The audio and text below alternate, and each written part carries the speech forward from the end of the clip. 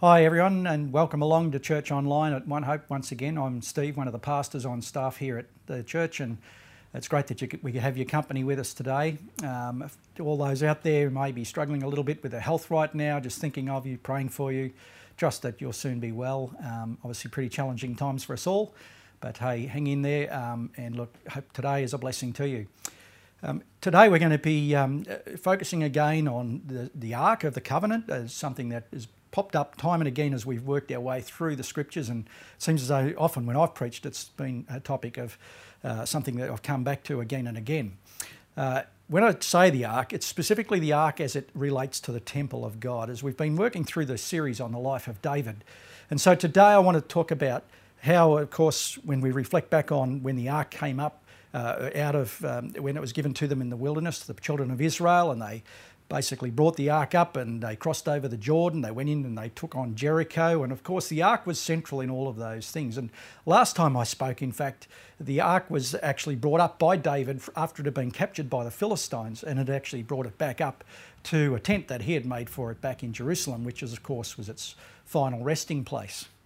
So today, it's really important for us to think again about the Ark, because the Ark is as much as anything, it's a symbol of God's abiding presence with his people. Of course, it speaks of his provision and his power, of his promises, but perhaps more importantly, speaks to his purpose. And of course, God's purpose, both for the Ark and the place where it ultimately came to rest in the temple, which we're going to speak of today, is ultimately about relationship. Because God wants relationship, and hence that's the importance of the temple in that sense.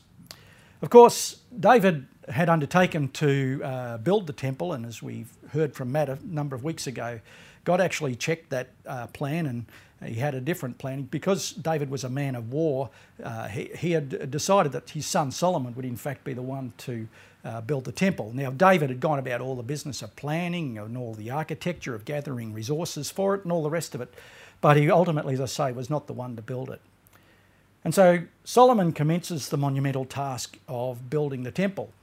And he reaches out to the king of Tyre, a man called Hiram, who in fact was a friend of David's and had provided a lot of the skilled craftsmen and the materials for David when he built his palace.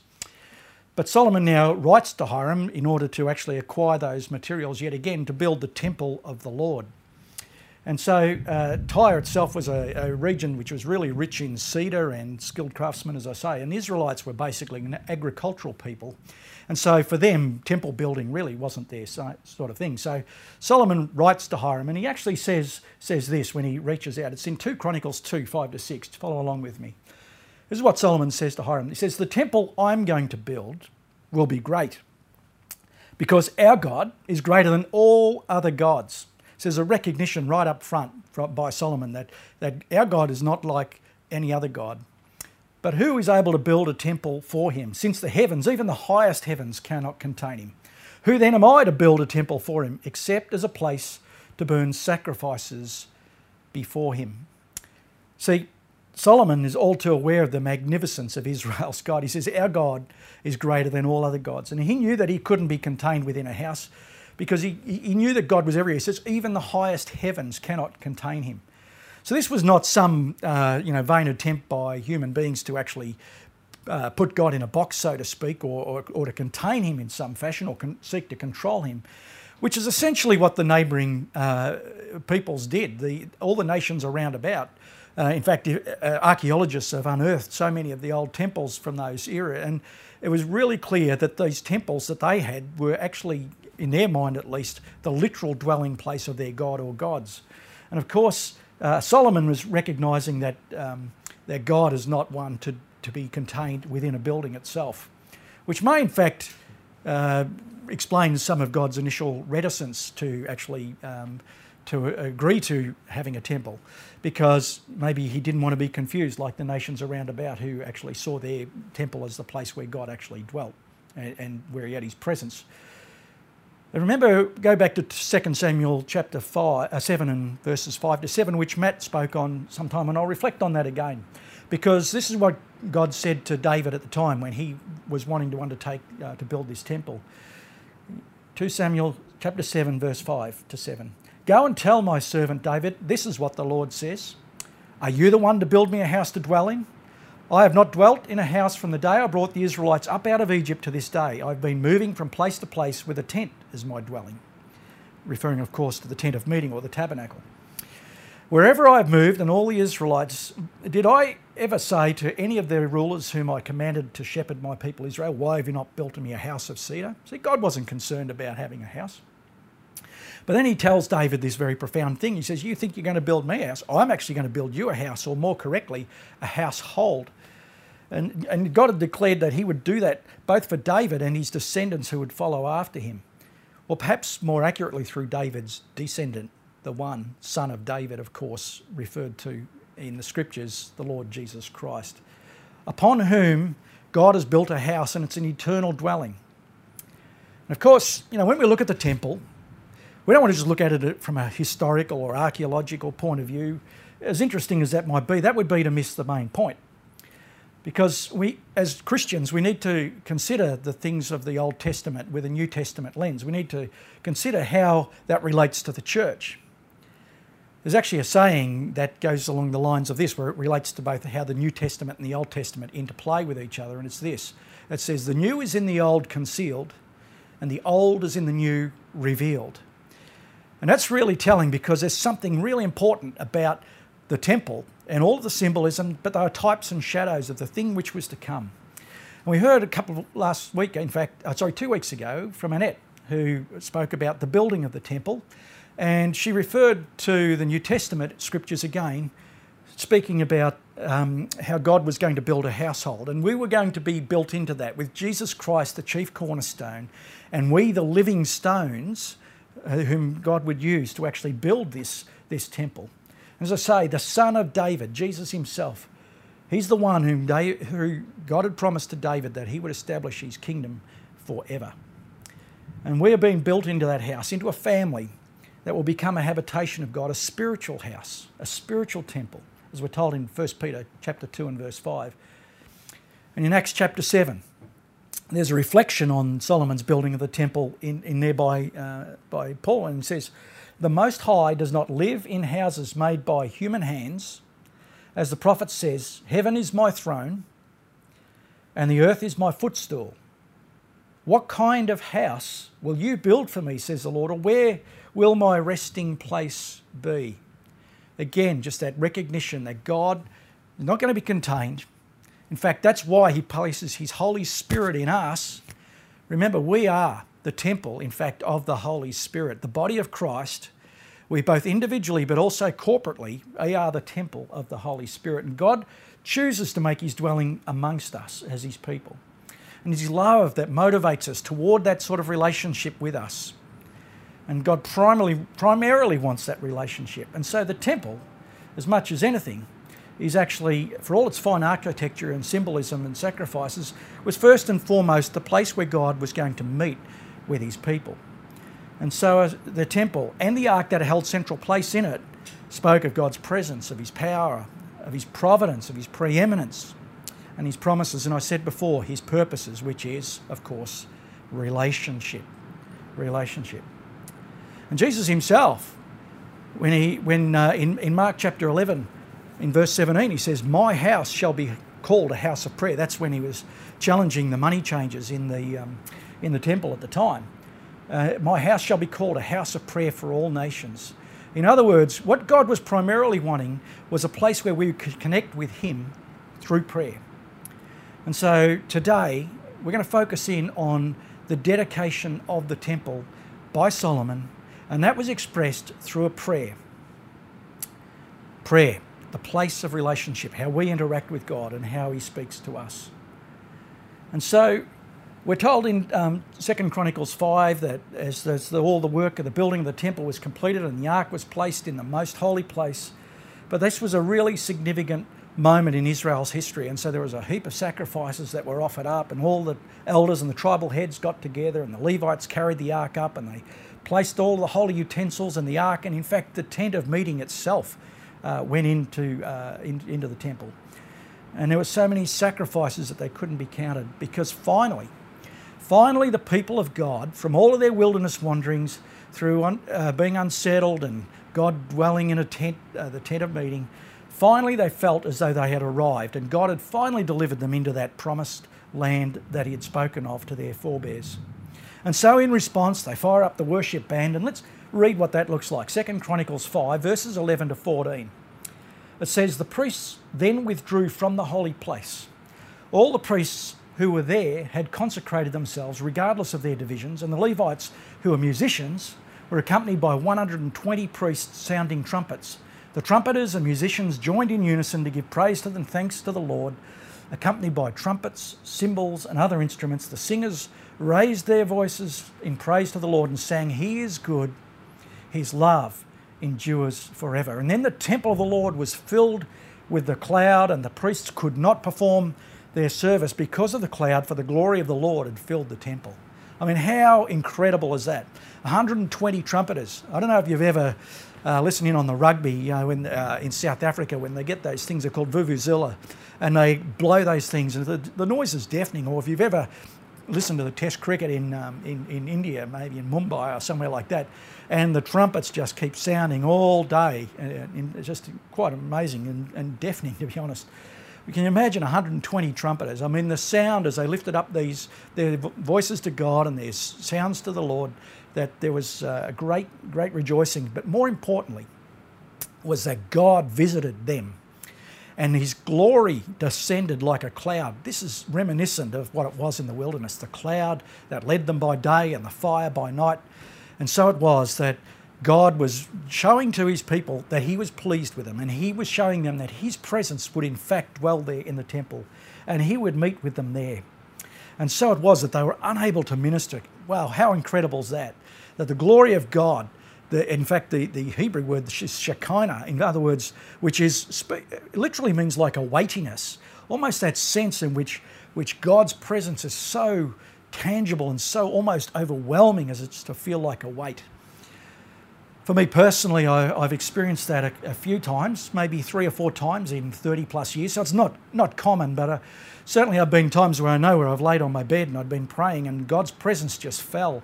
And it was just like a weight, and it's so almost overwhelming to the point where I felt like if God wanted to, he could just crush me.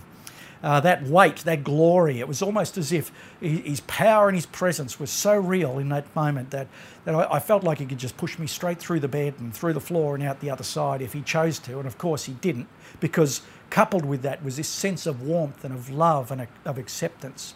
It was incredible. And fear and awe, fear in the right sense of that word, overwhelmed me, and a sense of awe and wonder of how powerful and how good God is. And so something like that perhaps was what the priests experienced, but perhaps even more so for them. But anyway, Solomon gets to his prayer.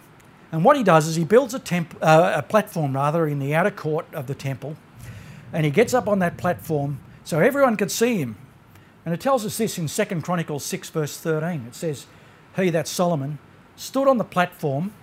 He stood on the platform, but then that's not all he did. He says, then he knelt down before the whole assembly of Israel and spread out his hands toward heaven. I mean, this is King Solomon. I mean, his splendour was incredible. I mean, this guy, acts with complete humility before all of the people. In acknowledgement, he's on this platform, he kneels down before all of the people so they can see him, and he prays with his hands spread out to heaven in acknowledgement that his God is so much greater than all the other gods, in fact, so much greater than anything that he is or could ever hope to be. And so he submits to him as Lord. And he understood where his power and his wisdom and his influence came from. And so it is that he blesses all of Israel and recalls the promise that David's son would build a temple. And then he prays this, 2 Chronicles 6 verse 20. It says, may your eyes be open toward this temple day and night, this place which you said you would put your name there.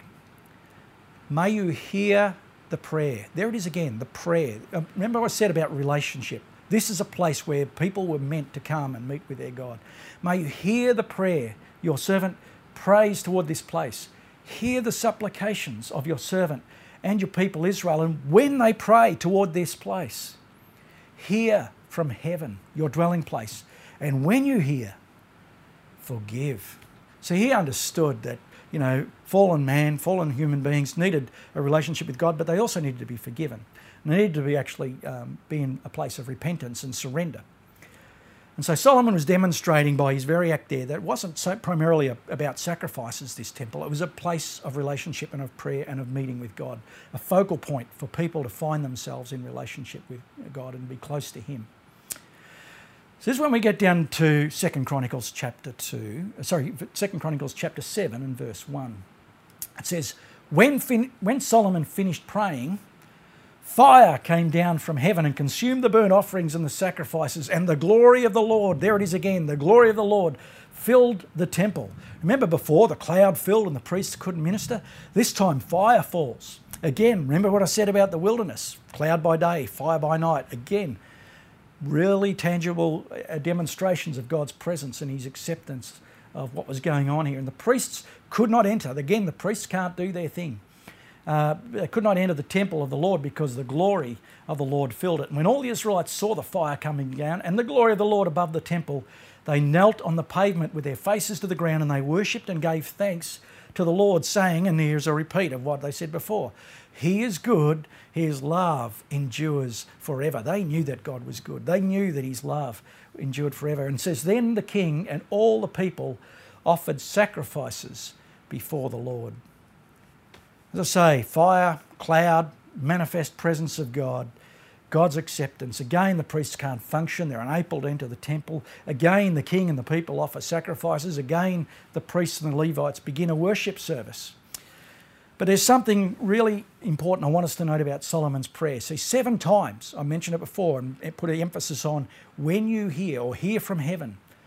Because 7 times throughout the prayer, Solomon prays something like this. So when someone wrongs their neighbour, or when the people go to war, or when famine or plague or something like that comes to the land, he says, when these things happen, Solomon says that as they pray towards this temple, hear from heaven and forgive or heal or act in some way. Here's just one example. I'm going to back up the bus slightly to 2 Chronicles chapter 6. This is just one example of what he prayed. He says, when the heavens are shut up, okay, and there is no rain because your people have sinned against you, and when they pray toward this place and give praise to your name and turn from their sin because you have afflicted them, then hear from heaven and forgive the sin of your servants, your people Israel. Teach them the right way to live and send rain on the land you gave your people for an inheritance. See, what Solomon was praying is like, when the heavens are shut up and there's no rain because your people have sinned against you. See, he recognised that we need constantly to come before God in repentance. Like, I'm not saying we have to actually, overdo that, but a recognition that we're all fallen. We all need God's grace poured out in our life. We all need to come into right relationship with him. And we do that through prayer. We need to do that through recognition that we are sinful, but we need God's grace and for us to be accepted. Of course, the blood of Jesus has cleansed us and made us acceptable in his sight. But he knew that all these blessings that would flow needed to come through repentance, turning to God in prayer, and then God would bless their lives. And it's not that different to us. When we're in right relationship with God, we can expect God's blessings to flow into our lives. So now we come to 2 Chronicles 7 verse 11. And it says this, when Solomon had finished the temple of the Lord and the royal palace, and had succeeded in carrying out all he had in mind to do in the temple of the Lord and in his own palace, the Lord appeared to him at night and said, I have heard your prayer and have chosen this place for myself as a temple for sacrifices. Now, I don't want to gloss over that too quickly, because what it says there is when Solomon had finished the temple of the Lord and the royal palace. Now, you know Solomon's temple took 7 years to complete. His palace took 13 years. Now, there's a whole sermon in that, but I won't dwell on that today. But one thing to note, 13 years after he'd finished the temple, he completed his palace. And it says after he'd finished the temple of the Lord and the royal palace and had succeeded in carrying out all he had in mind to do, the Lord appeared to him and he said, I have heard your prayer. 13 years on. 13 years. I mean, how long is that? What it tells me is we need to really persevere in prayer sometimes before God responds. Reminds me of the story in Luke 18 of the unjust judge, the parable that Jesus said, and it's really a parable of contrast, saying that, well, God's not really like this unjust judge. He gave justice to this widow who kept pestering him, but God said he will hear. But he also said there that Jesus told this parable that why they should pray and never give up. We should persevere in prayer. We need to just hang in there and just keep bringing things before God. Because when we pray, things change, albeit slowly at times, but without a doubt, what happens most in prayer, yes, circumstances change, but we change. As we learn to surrender to God, as we come and teach ourselves to rely on Him and to humble ourselves and continue to bring our prayers and our requests to God, God begins to slowly change us on the inside. Our attitudes, our motives begin to change. In fact, sometimes God even shows us that the thing that I'm asking for in prayer is He gives us what I need, in fact, and not necessarily what I want or what I'm asking for. And that change can happen lovingly and slowly and sometimes painfully.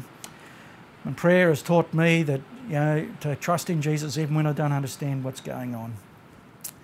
And that comes through prayer, through conversation, through relating to God, and through yielding ourselves, in fact, all of us, to God's working in us. And God does answer, because I have seen God move and I have seen Him change circumstances, and it's just incredible at times. But we should never, ever give up praying. Always press in.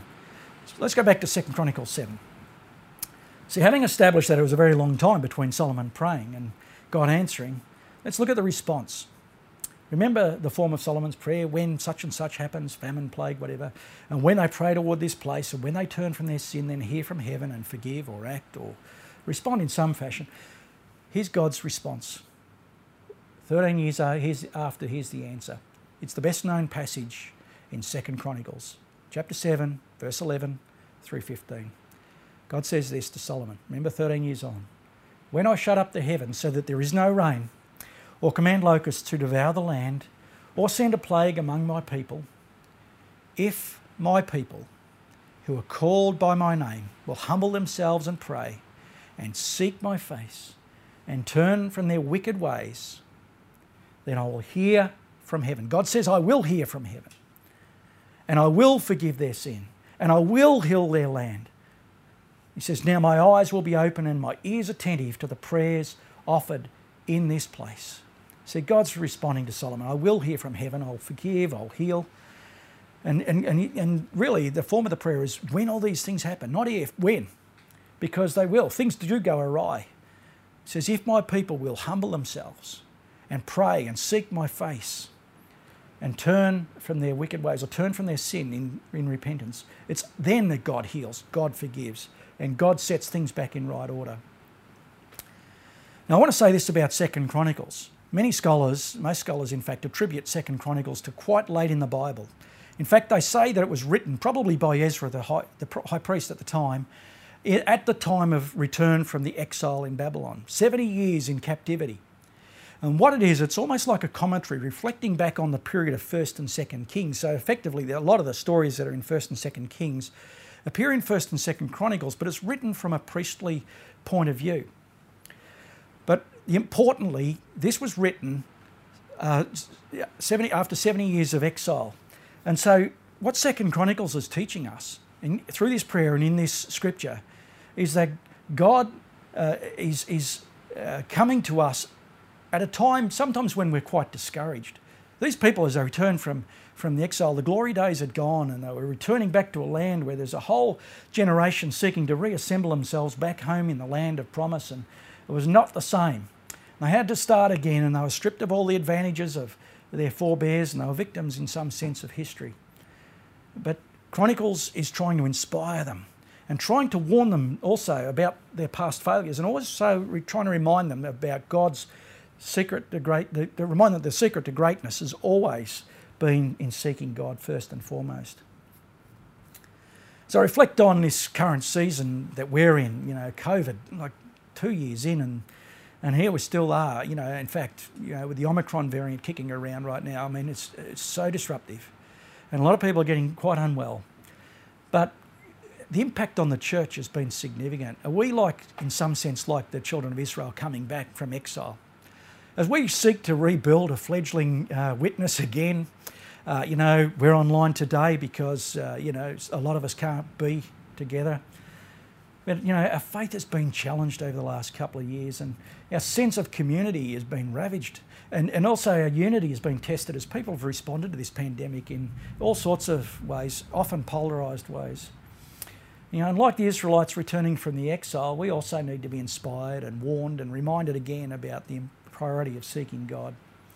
Because we, you know, like they were, sitting amongst the rubble trying to rebuild their lives, sometimes, you know, it may even seem a little like that for us in this season. Thinking, what can I possibly do to rebuild my life in this season?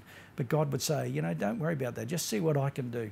Just see what I can do to redeem it for my glory.